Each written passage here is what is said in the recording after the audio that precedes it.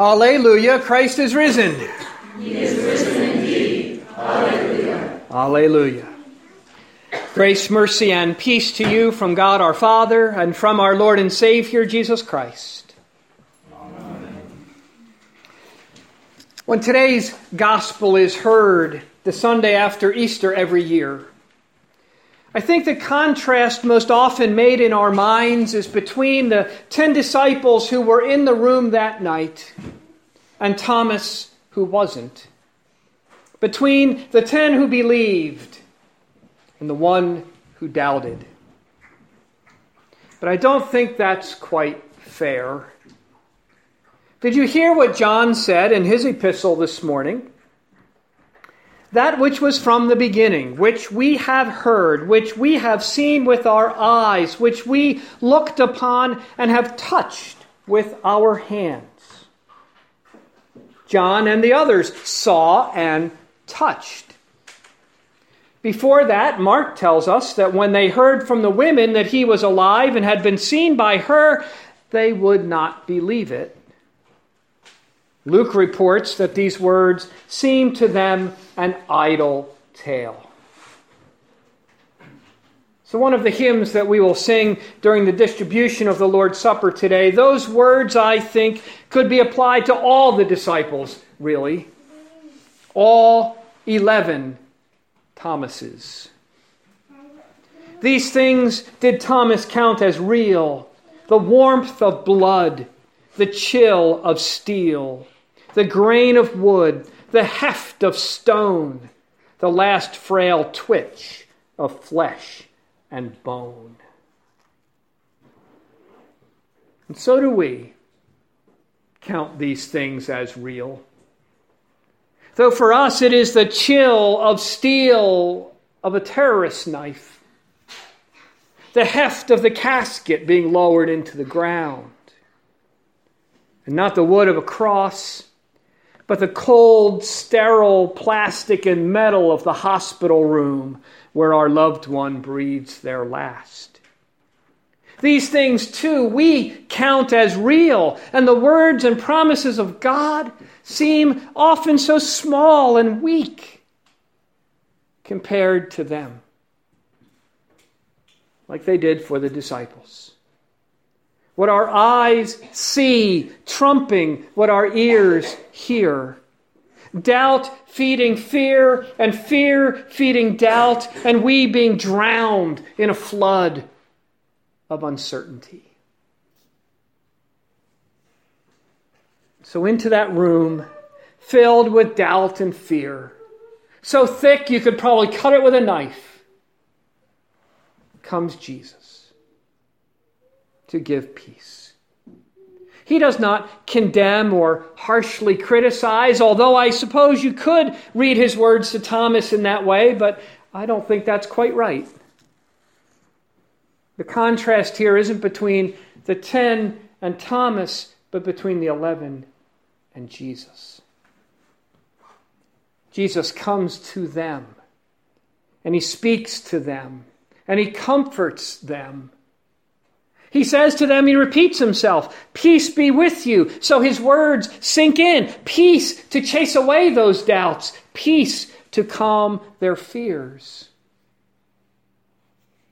Luke tells us that he eats so that they know he's not a ghost. And he lets them touch him as they do, John says. And then he does it again. He comes for Thomas, offering his hands and his side to him too.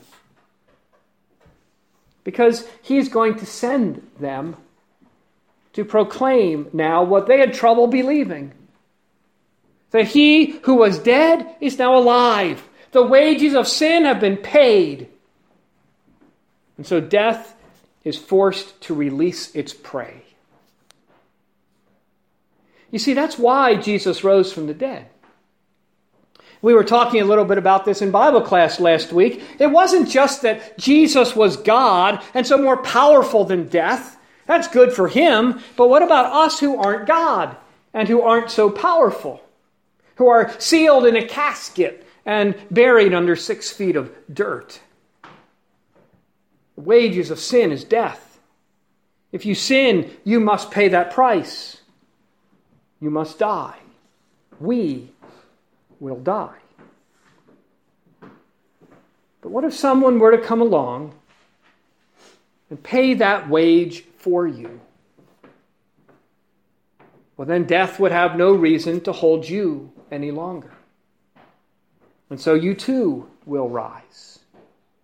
You can try to pay that wage yourself, pay your way out of death with your good works or sincerity, but you'll never have enough. The price is too steep.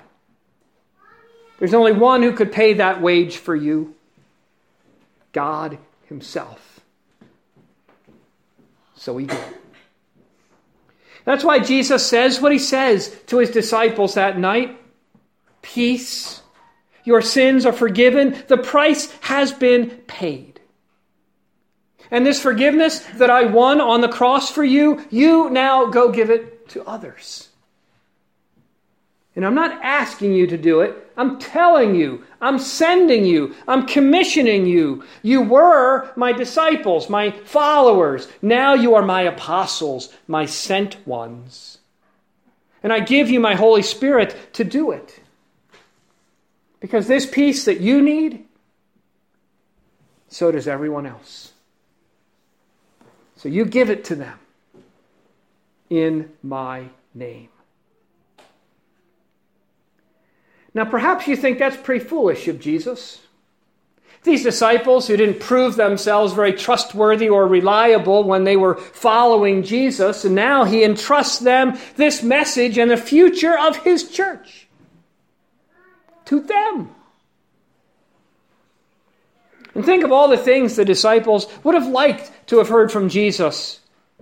A once dead but now alive Jesus. Like, what happened to you when you died? What's it like? Tell us, Jesus. Maybe we'll write a book. But Jesus doesn't tell them what they want to hear, but what they need to hear. He could have told them how nice and beautiful a place heaven is. But I've had people tell me how nice and beautiful a place Hawaii is, and New Zealand is, and Paris is. But that doesn't mean I'm ever going to get to those places and see them. So Jesus instead tells them, not what happens when you die, but what happened because he died. Forgiveness.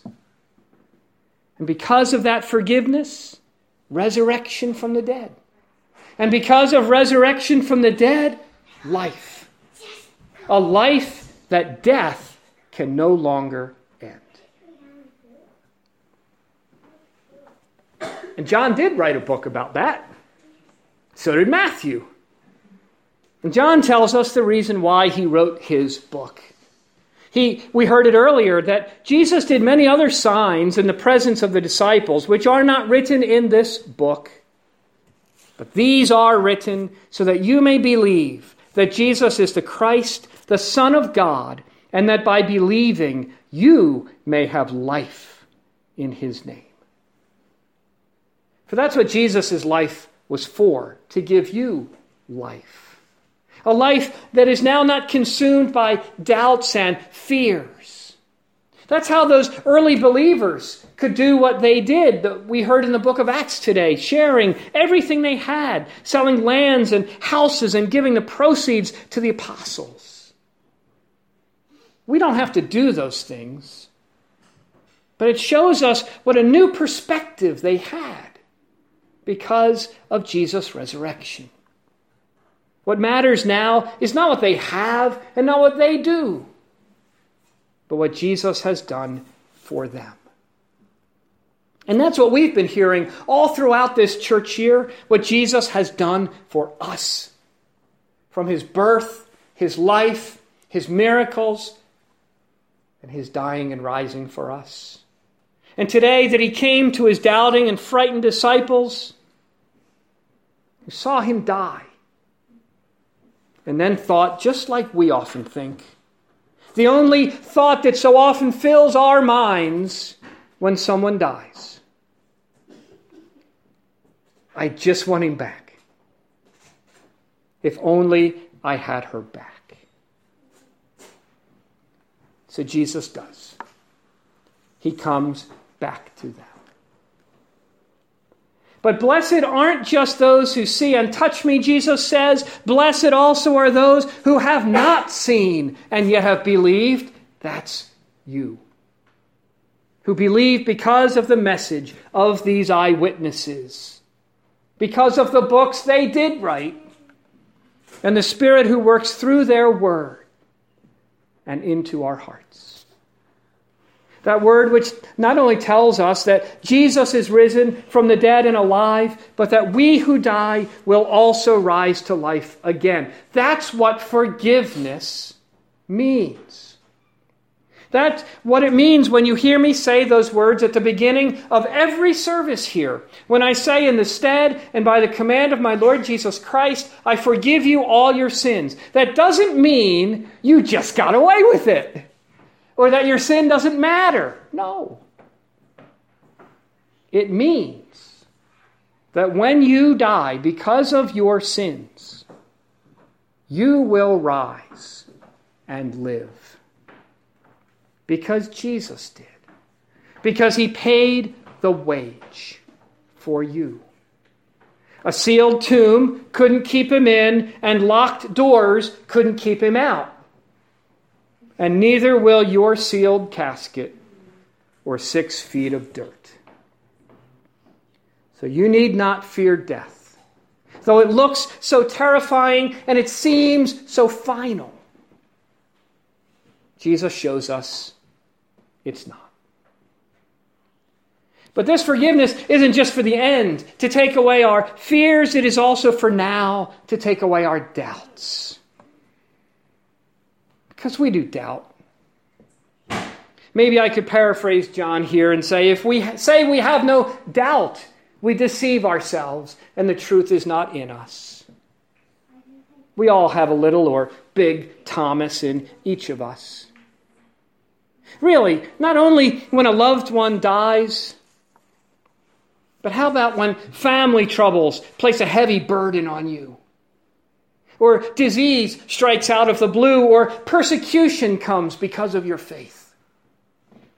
Or the world makes Christianity sound so foolish. And we wonder, where are you, Jesus? You said you'd be with me. So? Are you really alive?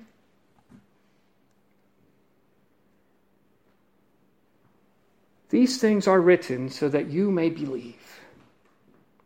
Blessed are those who have not seen and yet have believed. Yes, Jesus really is alive. The only bones of Jesus ever seen and touched were living ones, not dead ones. But the reality is sin is also alive in us and in the world. And it causes trouble, and it often weighs heavy on us, and we don't understand why Jesus didn't just wipe out all the sin in the world so that we wouldn't have to deal with it, right? Well, here's why. Because if he would wipe out the sin in this world, he would have to wipe out you. Because that's where the sin in the world is. As I said last week, sin isn't just out there floating around. It's in our flesh. So to destroy sin and wipe it out would mean to destroy and wipe out you. And that Jesus was not willing to do. You, he came to save. So he went to the cross and let it wipe him out instead. And then he rose and he said, your sins are forgiven. So that you may live now and live forever. Now, not wiped out by God's wrath, but your sins washed away with Jesus' blood. Whatever they are, all your failures, all your shortcomings, all your things that you've done that you weren't supposed to do, or those things that you did that you weren't supposed to do. And you will live forever. when the grave is forced to release you. So life may still be tough. It was for the disciple apostles, and Jesus said it will be for us. And so every week you hear those words. He says, your sins are forgiven. And we remember the water of baptism that has washed us clean. He says, your sins are forgiven. And the words of absolution raise us from the cesspool of sin we've been wallowing in again this week and clean us for another week. He says, your sins are forgiven. And instead of inviting us to put our fingers and hands into his hands and side, he puts his body and blood into our mouths, putting himself and his life into us, that we may live a new life. Your sins are forgiven. And I know those words sound so small and weak compared to the power and strength of the sin in this world and death. But they are words that have the power of Jesus' death and resurrection behind them. And so are anything but small and weak. For think about it. It sounded so foolish for Jesus to entrust this message and the future of his church to those 11 unreliable and untrustworthy disciples. But for some 2,000 years now, these words have gone out and made believers out of unbelievers, even in the face of persecution and martyrdom, which tried to stamp it out. Of false religions and false teaching that tried to stamp it out, and even of threats today which are trying to stamp it out. But they will not.